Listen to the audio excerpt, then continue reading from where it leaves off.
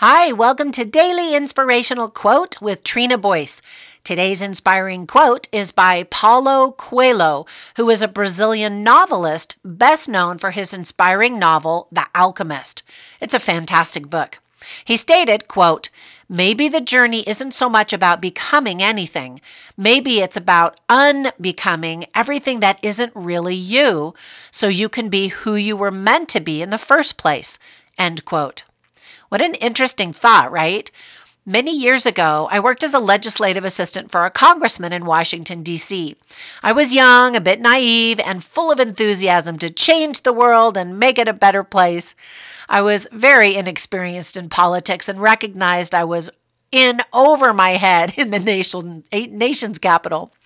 Anyway, one afternoon I went to an event to represent my congressman who sent me to report on the proceedings there. So when I walked in alone, I quickly scanned the room to see which political powerhouses might be attending. The gaze of a man about my age caught my attention and he walked over to me. I couldn't believe the words that came out of his mouth next. He actually asked me, "Are you important?" Now, of course, I knew what he meant, and I had been wondering the same thing about him. When he learned I wasn't a big political deal with any real power, he walked away. I felt stripped of any value and wondered if I'd actually be able to do any good in Washington. What did I really have to offer? Well, the more I spent time in Washington, the more I shed my bright-eyed little girl mentality to become a more experienced, capable legislator.